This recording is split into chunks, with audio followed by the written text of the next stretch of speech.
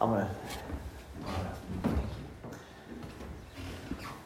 our focus today is on Revelation 21, 1 through 6. Let's read this. Then I saw a new heaven and a new earth. For the first heaven and the first earth had passed away, and there was no longer any sea. I saw the holy city, the new Jerusalem, coming down out of heaven from God, prepared as a bride beautifully dressed for her husband. And I heard a loud voice from the throne saying, "Now the dwelling of God is with men, and he will live with them.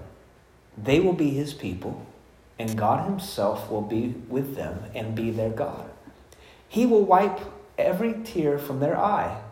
There will be no more death or mourning."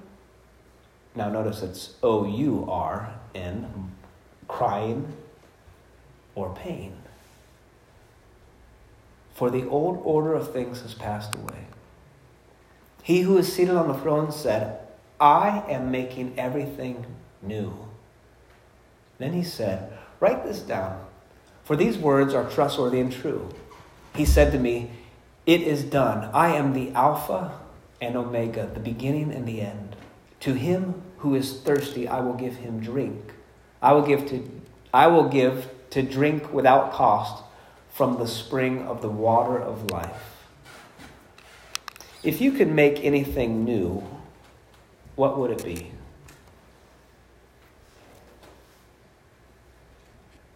What are you thinking of? I'm sure you aren't thinking of a new family or a new spouse or new children.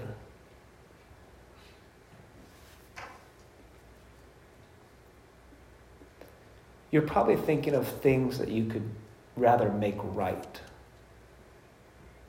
You're probably thinking of restoration or renewal. You probably wouldn't even want yourself to be different. Though we can get down on ourselves many times and say, "Oh, I'm so this," or "I'm so that. I need to be better at this." You probably aren't thinking of new stuff. "Oh, I could use a new car," or "I could use a new..." I'm thinking of vacation right now. "I could use a new bass boat to go fishing." You aren't thinking about stuff. You're probably not even thinking about a new home. But rather, you're probably thinking about the people around you made whole.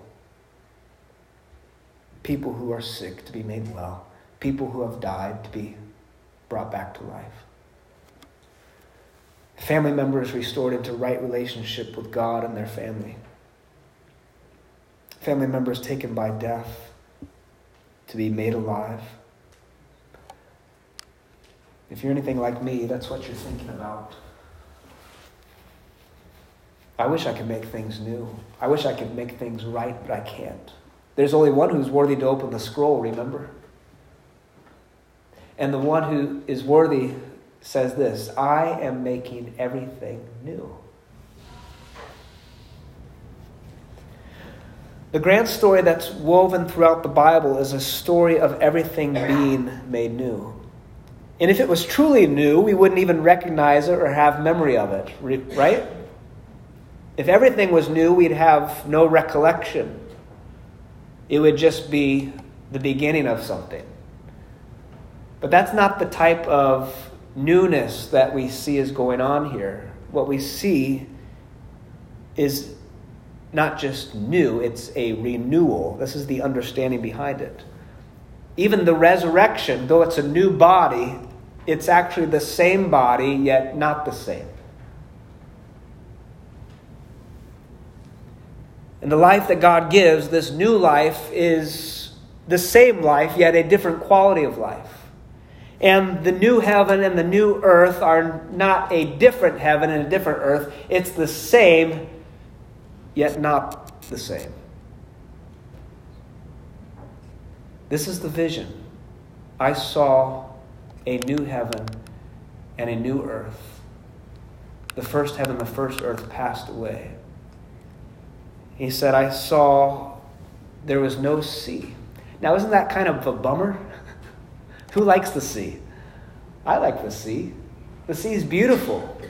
But what we have to understand is the sea is a representative of chaos and death. You know the doctrine of creation, ex nihilo, that's the Latin word for out of nothing. God created everything out of nothing. Now, when we think of nothing, we think of like this space. Like if I were to say, what's in this circle that I'm drawing? You would say, well, it's nothing. But actually, there's dust in this space. Even if there was no dust, even if it was a vacuum, there would still be measurable space. There wasn't even measurable space. There was nothing, and God created something. The only thing that was, or I should say the only thing that is God. And he created the earth. In the beginning, God created the heavens and the earth was formless and void. And the Spirit of God hovered over the waters. So there's the sea. Even before he created the land and the sea, the Spirit of God hovered over the waters. There was chaos. And then God spoke, let there be light. He brought order out of that chaos. And he created light and darkness. He created the skies, the heavens above and the waters below. He created dry land and the sun and moon and the stars to govern, and the birds of the air and the fish of the sea to fill those two domains of the sky and the seas. And he created land animals, crawling and creeping things, and the crown of his creation on the land and all creation is humanity. And really what we see here of this 6 days of creation, really it's these three domains and then the filling of those domains, the governors of those domains. That's how that's constructed. So if this is the creation account, and God says, I'm making a new heaven and a new earth, and there is no sea, he's not completely saying this is a totally different creation. He's saying, I'm restoring everything, and there will be no chaos. There will be only order. No disorder, no lifelessness, but full of life. Now, heaven is more than the skies. If you read heaven in the Old Testament, he created the heavens and the earth. You know, wherever God is, that's where heaven is. You could translate heaven as just skies. There'd be a new heaven, a new earth. Heaven is more than the skies. It's the name of God's dwelling place. And this holy city, this New Jerusalem that's coming out of heaven from God, yes, it's coming from the sky, from our perspective. It is a city unlike any other city. In this city, God is the mayor. He's the king. God is the council that governs. He is the city planner that plots out the land and the buildings. He is the judge. He's the one who brings order and beauty. This New Jerusalem.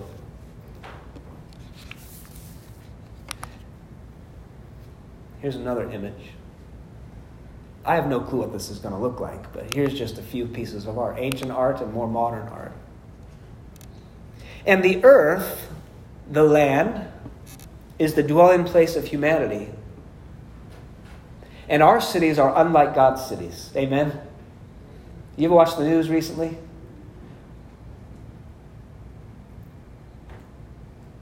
Not even everything makes the news. There's darkness in our cities. Do you know there are 271 homicides in 2021 just in Indianapolis? The deadliest ever for our city. 271. And some think that pace is not going to decrease this year.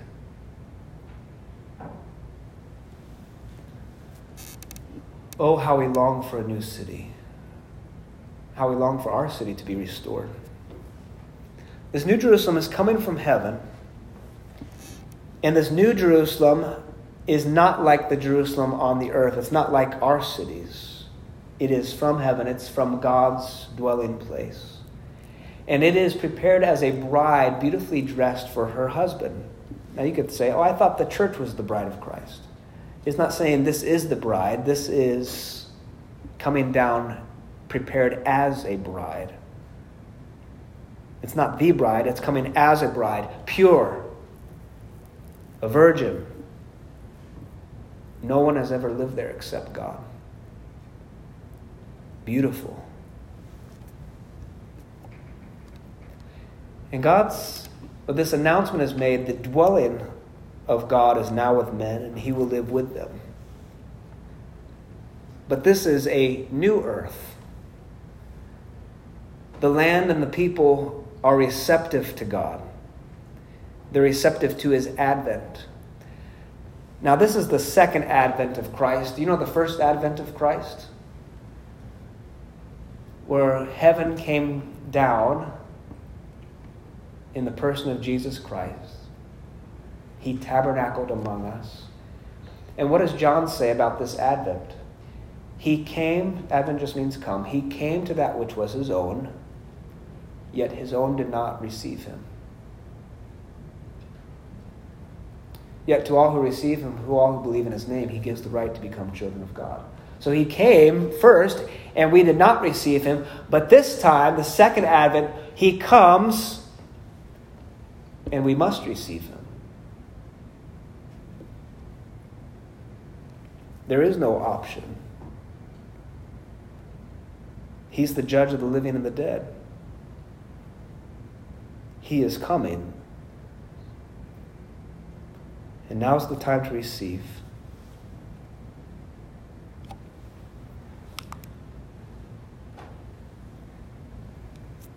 So in this grand story of Scripture, God is living with his creation in the Garden of Eden. Everything's right, everything's perfect, there's order, but yet Adam and Eve exchanged the truth of God for a lie, and they are exiled from the garden.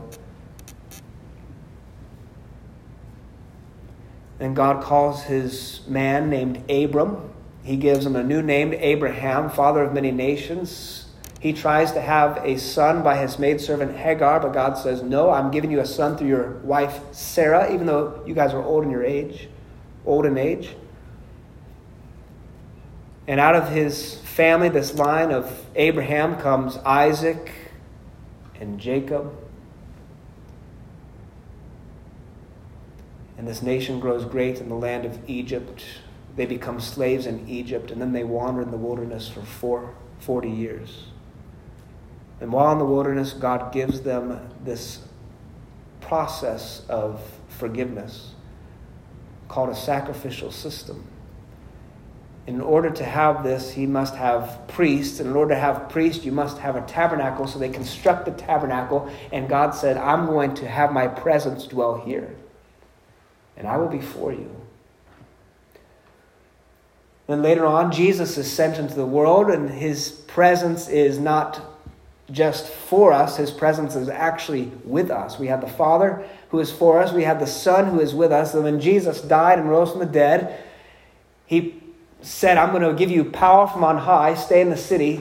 And as soon as he ascended into heaven, they went and they prayed. 10 days later, on the day of Pentecost, the Holy Spirit came down and he filled his people. And here we are today, still with God's Holy Spirit indwelling in us, longing for the second advent, where the holy city will come down.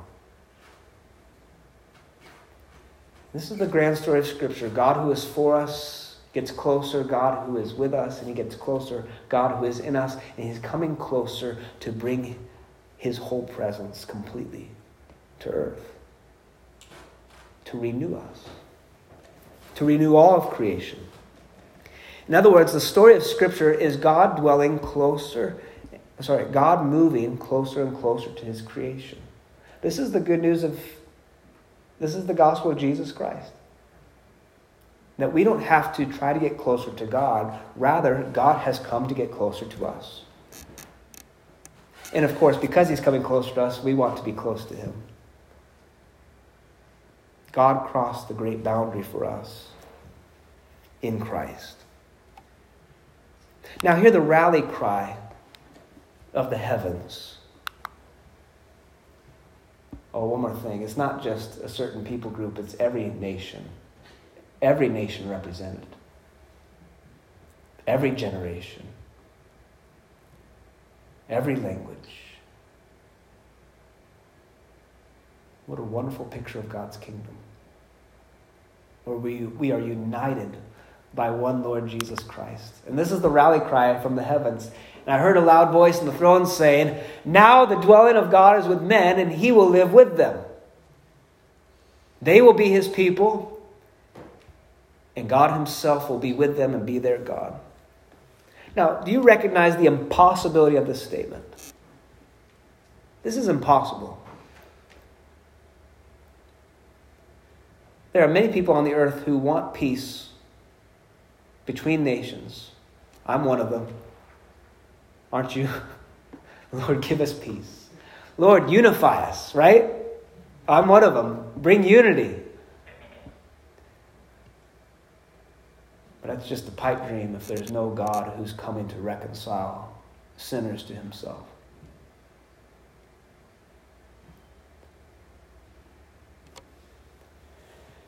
This is an immense global promise, yet it's also an intimately close promise. They will be his people, and God himself will be with them and be their God. We will belong to him, and he will belong to us. This echoes the song in Song of Solomon, "My beloved is mine, and I am his."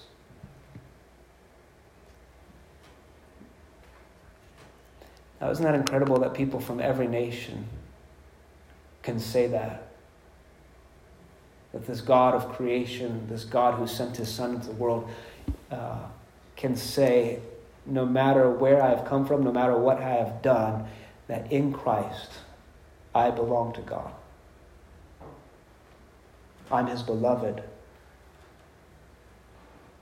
And that's the same thing that's true for us today. My beloved is mine, and I am his.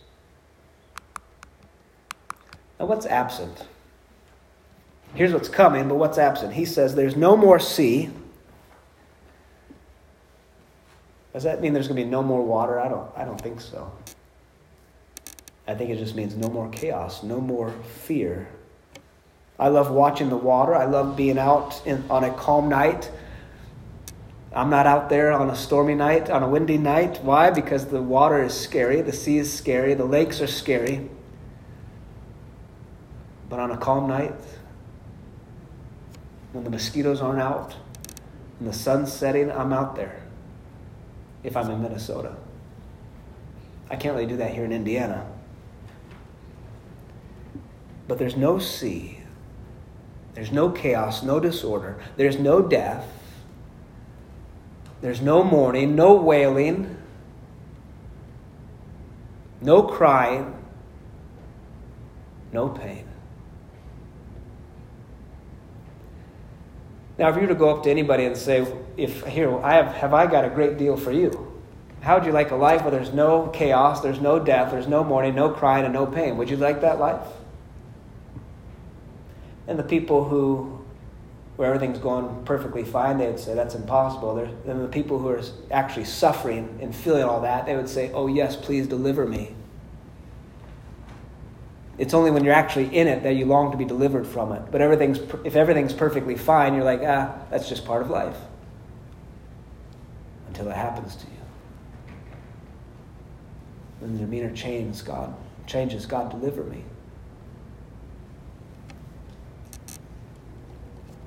The worst parts of life are not present. Now, here's the crazy thing about this. I remember saying this to Phil maybe a year and a half ago. I love music. Of course, Phil loves music. Some of the most beautiful music is brought out of these experiences of death, mourning, crying, and pain. And people could say, well, if this is absent, then we lose really humanity and we can't have the arts like we used to. I would say, no, this is in the midst of pain, mourning, and suffering, and crying, and all this stuff that's just the junk of living. God allows there to be redemption and beauty in that. Because he's at work. He's in the process of making everything new. And so we have a hope and a longing for something better. And someday it'll culminate in this wonderful absence of death. I look forward to that. Sin is not part of the new creation. Amen?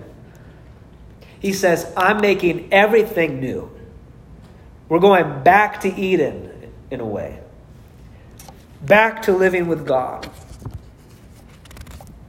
It's not going forward into something that's totally out there and foreign and unfamiliar.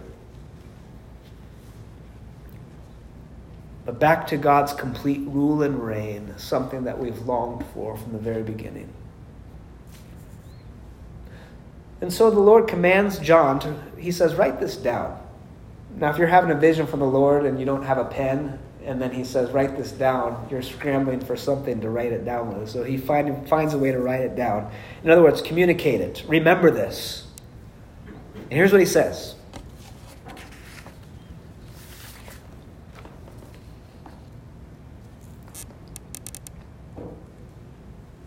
He said, it is done. I'm the Alpha and Omega, the beginning and the end. To him who is thirsty, I will give to drink without cost from the spring of the water of life. To him who is thirsty. Do you thirst? What do you long for? Are you hungry? What do you hunger for? Are you lacking anything? What are you lacking? And can you provide that for yourself? And I'm guessing the answer is no. Because if you could provide for yourself, and I'm not talking about literal hunger and literal thirst. We have food and drink downstairs if anybody needs that. What I'm talking about is eternal life. Life without death. Do you thirst? I will give you drink without cost. Now, why is this free?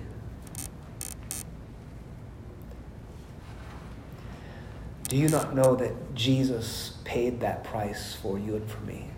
Eternal life without cost. It cost God everything. He paid it all. But for us, it's a gift. It's grace. This is the economics of the kingdom of God. It's an invitation to the poor. And really, if we sit long enough, we understand that we're all part of that group. No matter how much money is in our bank account, we're all poor. And it's the poor in spirit who realize it. I need God. It's an announcement to the rich. Do you thirst? To him who is thirsty, I'll give you water to drink without cost. The economics of the kingdom don't come from supply and demand. Where the earth says value is dependent upon scarcity, heaven says value is dependent upon the source. And this water comes from the source of all life, God himself, this endless supply, the spring of water welling up to eternal life. It is from Jesus Christ, who's at the center of the throne, opening the scroll that we can't. Jesus said, whoever drinks this water I give him, he's talking to the woman at the well at this point in John chapter 4. If you would have known who's asking you for a drink, you would have asked him for a drink. Whoever drinks the water I give him will never thirst. Indeed, the water I give him will become in him a spring of water welling up to eternal life. And you know what the woman says? Sir, give me this water. I'll give you this water without cost because I paid the cost, he says. If you could make anything new, what would it be?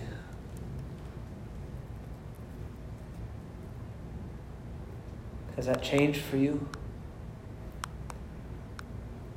If God is making everything new, then how shall we live? There's a better question.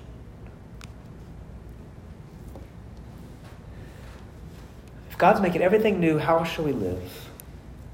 I want to give you, this is my 1-minute sermon.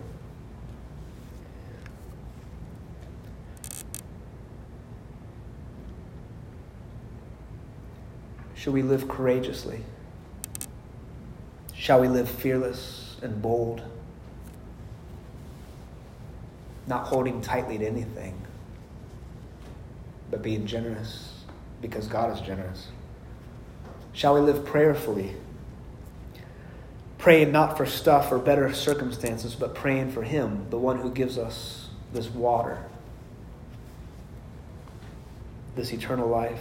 Shall we be hopeful?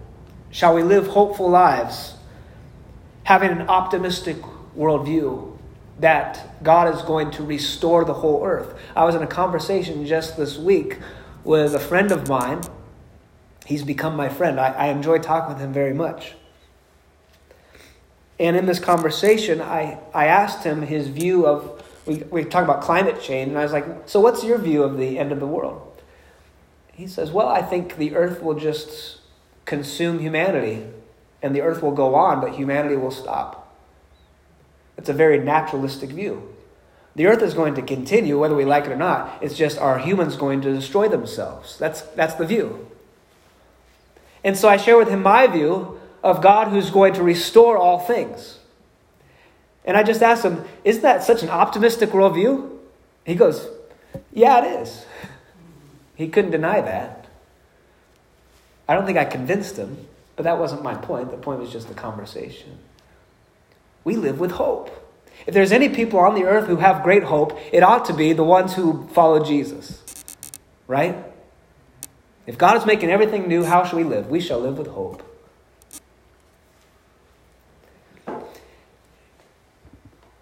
How shall we live? Here's the last one. We shall live gospel full. Hopeful, prayerful, a word I'm making up, gospel full. Full of the gospel. Spread the good news. Jesus is making everything new. Now, I love that I am making everything new. It's an imperfect tense. He doesn't say, someday I will have made everything new. What's the difference? One is complete. I will have made everything new. One is complete in the future. It's going to be done. But what happens when you build a house and you're done? You still have to maintain that house? Fix all the leaks? Repair things? Jesus says, I am making everything new. It is a constant renewal. There will be no drudgery, no dullness of life. Don't you get kind of annoyed by the same mundane tasks in life? But then when you have something fresh and new, it's like, well, this is great. I am making everything new. He will always be renewing in the new creation. That's good news. And lastly, if God is making everything new, what is God making new today? I want to tell you it's people. The new creation's coming. But right now, God is in the business of making people new. You and me, our neighbors. If anyone is in Christ, he is a new creation. The old is gone, the new has come. And I wonder if you have not received the Lord, or even said, God, will you make me new? I believe in you, but I feel like I need a fresh breath of the Holy Spirit. I need new bread. Will you make me new today? I want to follow you full of life, unlike I've ever followed you before. I want to love you in ways that I've never loved you before. I want to give myself to others in ways that I've never given myself before. Will you make me new? Lord Jesus, we ask you, since you're making things new, would you start in us today? We trust you, we love you, we give ourselves to you as you've given yourself to us. In Jesus' name we pray. Amen. We're going to enter into our time of communion. Kids are going to come in. We'll partake together.